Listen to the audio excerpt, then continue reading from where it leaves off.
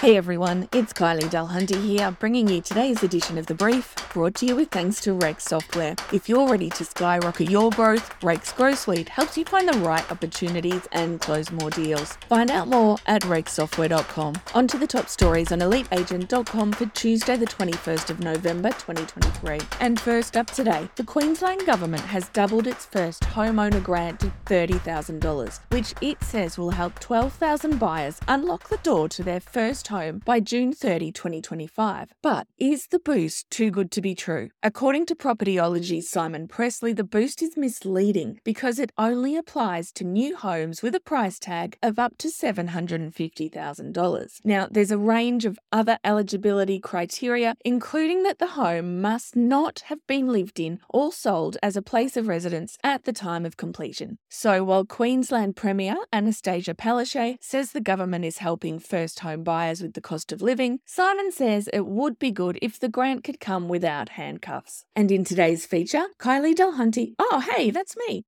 Yeah, I share with you how rediscovering the power of pen and paper has unveiled a productivity secret that's helped enhance my clarity of thinking, creativity, and inspired two other workplace strategies that could also, I hope, help you overcome mental blocks and boost job satisfaction. Moving on to Brekkie Browse, and the REIA has again called for stamp duty to be phased out and lending criteria to be revisited to encourage more housing investment and to ease the housing crisis. The measures have been outlined as part of the REIA's Getting Real 2.0, with REIA President Hayden Groves saying the current housing crisis was the number one issue on the minds of Australians. And there's also been a big move at Little Real Estate, with James Kirkland appointed Executive General Manager of Sales and Marketing. The third-generation real estate agent brings 20 years of cross-industry experience that spans real estate, media, and technology. James said Little Real Estate aligns with his belief in combining high values and performance, and he was excited to help the agency redefine what digital marketing and automation can achieve in real estate and raising the bar in service quality and results for their clients. Also in Brekkie Browse, we bring you what could be Australia's most expensive rental. At $25,000 per week, the Victoria Road Bellevue Hill property is a Victorian-style 3-level family home with 5 bedrooms, 6 bathrooms, a stately office, a tennis court, a sun-drenched resort-style pool, and numerous entertaining spaces. Phew, that's a lot. And you can check out all the pics in our full story on our website. And before we go today, we also check in with Real Plus's